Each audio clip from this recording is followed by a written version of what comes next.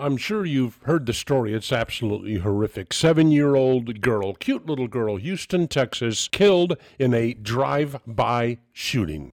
It happened at night, but the initial reports were, the shooter was white. He's driving a red pickup. He has blue eyes. And here come the civil rights activist, Shaun King, attorney Lee Merrick, and the narrative starts to expand. Not only was the killer white, the killer was a white supremacist.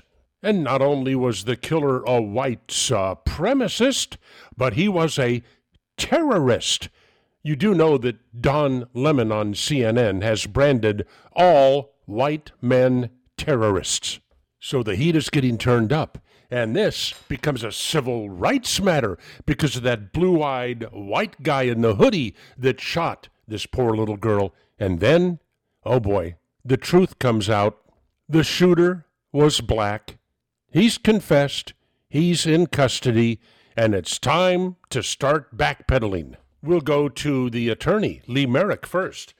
He says, well, for the family, it didn't matter if the shooter was white or black. You know what? He's right. It didn't matter to the family, but to him, to Shaun King, to the other civil rights activists out here who were so hoping this could be ginned up into another Ferguson thing to enhance their status in the civil rights movement and with the media. What a grave disappointment. I wish I had time to go over some of the tweets that showed up on the internet under the hashtag Justice for Jasmine.